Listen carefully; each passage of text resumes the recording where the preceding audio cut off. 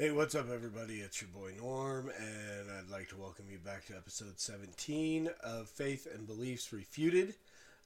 We are going to jump in on this one. David is going to talk. This is a big one. We're going to talk faith or grace versus works.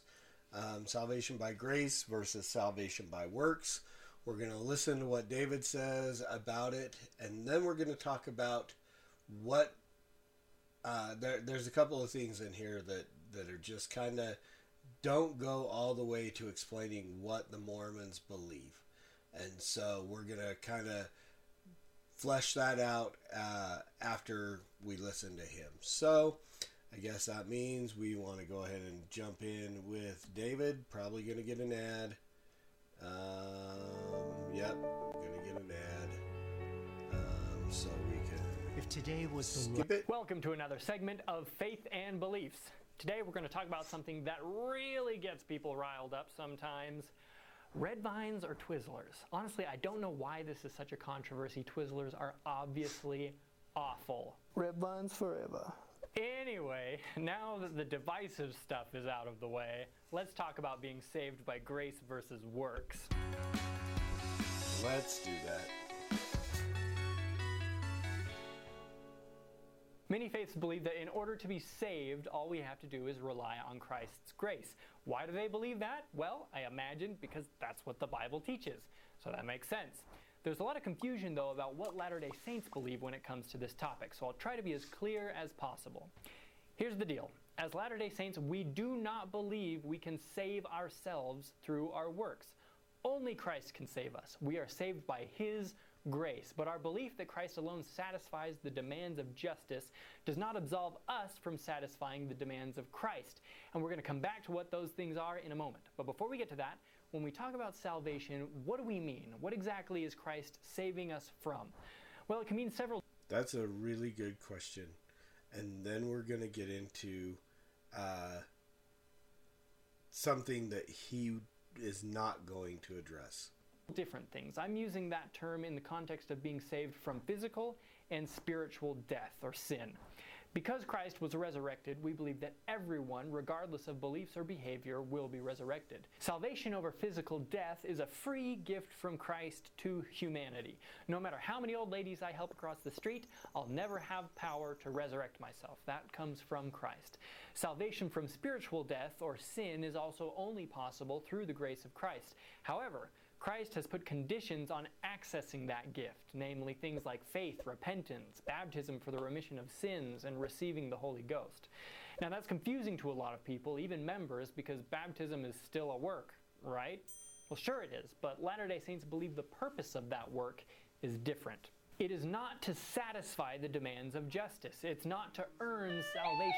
It is simply to meet a condition upon which the reception of Christ's gift is predicated.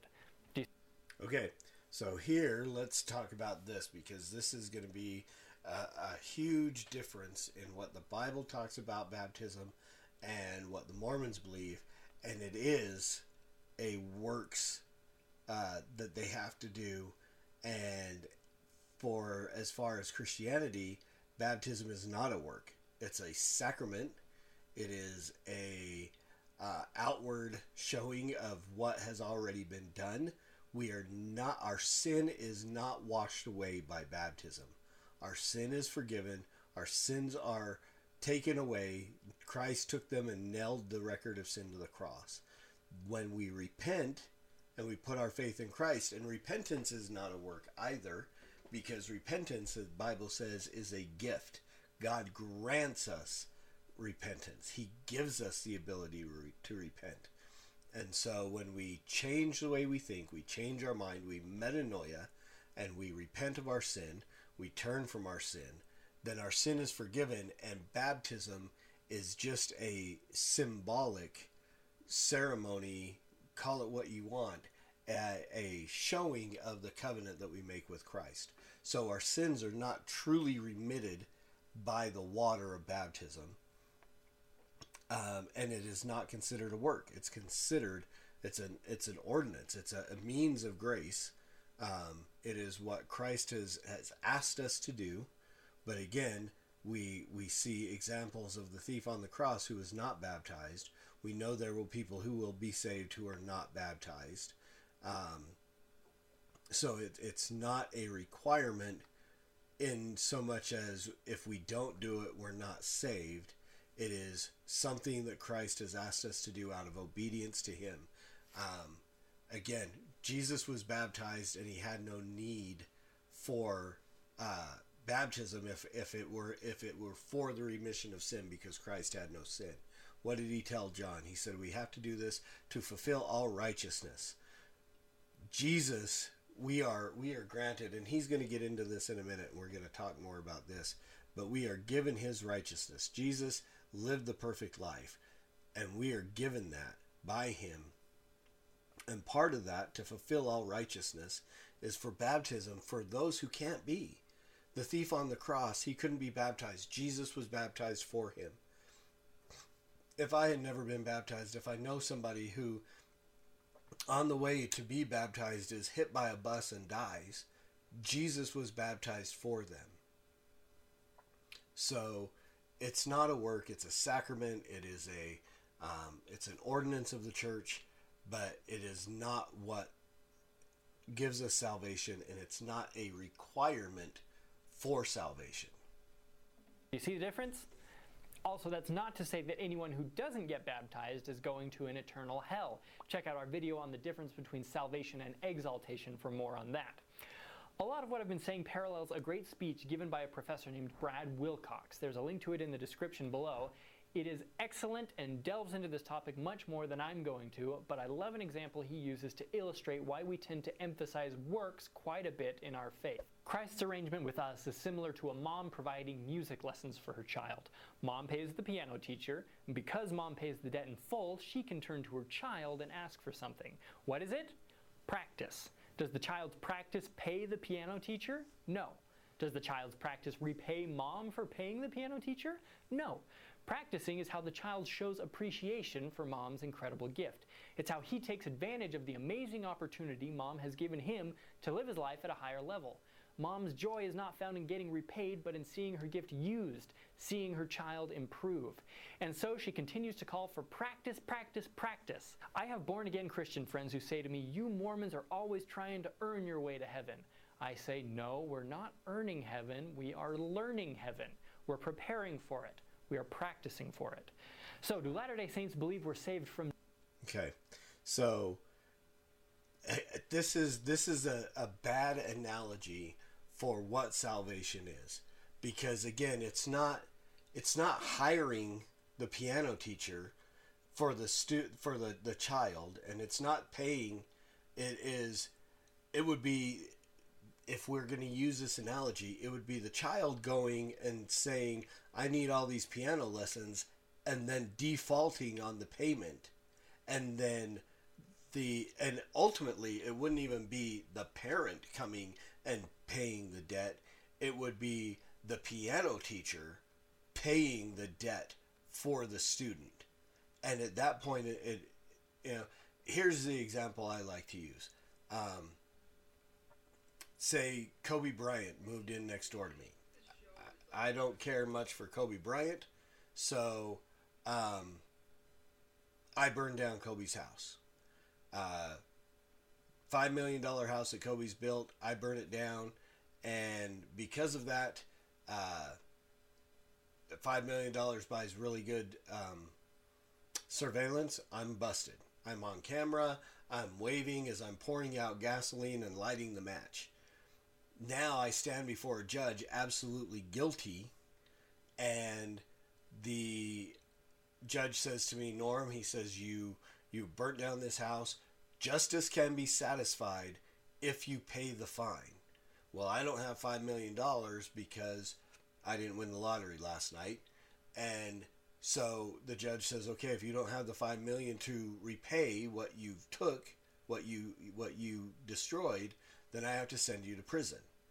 Now, the appropriate picture of the gospel would be Kobe Bryant stepping into the courtroom and saying, Your Honor, I know that Norm cannot pay this fine, and Norm is guilty of what he did, but I will pay the fine for him. And now it changes my attitude towards Kobe, because, I'm not going to burn his house down again. I'm probably going to help rebuild it. And when the Lakers aren't playing the Jazz, I might actually root for them. My attitude has changed. It's not that this is given and now you have to practice and you have to do in order to maintain or to earn it. It's something that you can never earn, but the lawgiver came because you broke his law, and he paid the penalty for the law that you broke. So the piano playing analogy falls far from its face. It is a works-based analogy that you have to learn the piano to earn what the parent gave you. Do you see the difference? Do you see the difference between what biblical Christianity and Mormonism teaches? And then again, I don't know if he's going to get into the whole issue of salvation and exaltation, but that's the crux of the whole thing. So I'm going to let him go on, and hopefully... Sin by grace or works? Ding, ding, ding, ding. The answer is grace. Do works have their place? Of course they do, but their purpose is not to replace Christ, but rather to honor, appreciate, and use his sacrifice. Now, there are probably some people watching this shaking their heads thinking we're way off base. Wrong, Yep, sir. I am. Wrong. You lose. And that's totally fine. You don't have to believe any of this, but at the very least, hopefully you'll understand what we believe a little bit more clearly. Some of you are probably sitting there with a million more questions about grace and works. If that's you, I'd suggest you start looking for answers by clicking the link below that will take you to a more expansive article on our website associated with this video. And if you've still got questions after that, shoot us an email or leave us a comment, and we'd love to hear from you. Have a great day. I've been working on this. So, okay. So again, here's the crux of the situation, because he mentioned it, and if you go back and look at the video and then my video on salvation and exaltation, their talk about salvation is that everybody, no matter what, repentance, baptism, any of these things, is going to get salvation. They're going to be saved from physical and spiritual death. They're going to be resurrected, and then they're going to get one level of heaven or another. But to achieve the greatest level of heaven according to Mormon teaching, you have to do works. Without it, you cannot be exalted. You cannot live with Heavenly Father in the celestial kingdom, and you can't be exalted to Godhood yourself, and you can't father your own spirit children and populate your own planet. So there is the lie that he's going to give you. Adolf Hitler, Jeffrey Dahmer, Ted Bundy, you pick your favorite serial killer. Those people are going to receive salvation according to the Mormon teachings without repentance, without baptism, without a single thing. They're going to get the telestial kingdom because they chose to come to this planet and live a human life. Doesn't matter what they did.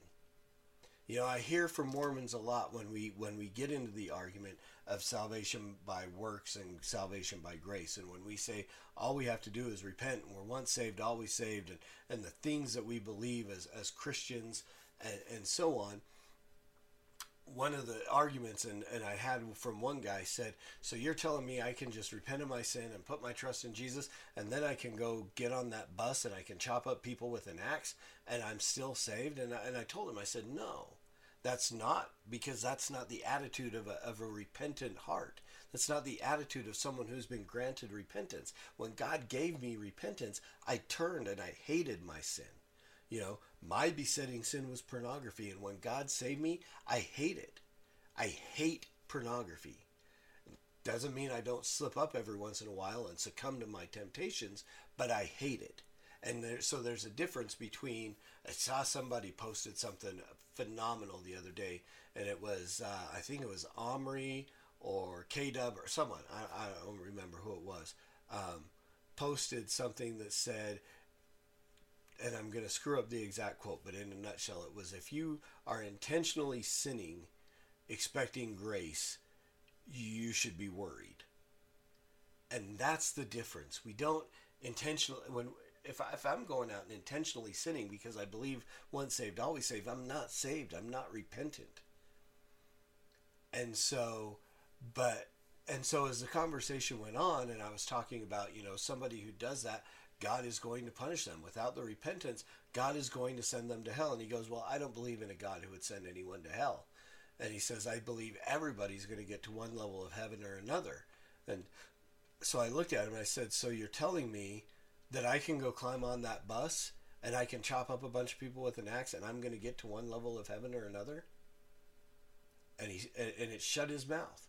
It absolutely shut his mouth, because it is their theology that teaches repentance and baptism and these things are not required for salvation. There's no justice in their idea of salvation, but yet works will gain them exaltation. So they're exalted by works. They're saved just because everybody, except for guys like me who are sons of perdition, who held the Mormon priesthood and renounced it, those people will be cast into outer darkness. But everybody else will gain one level of heaven or another.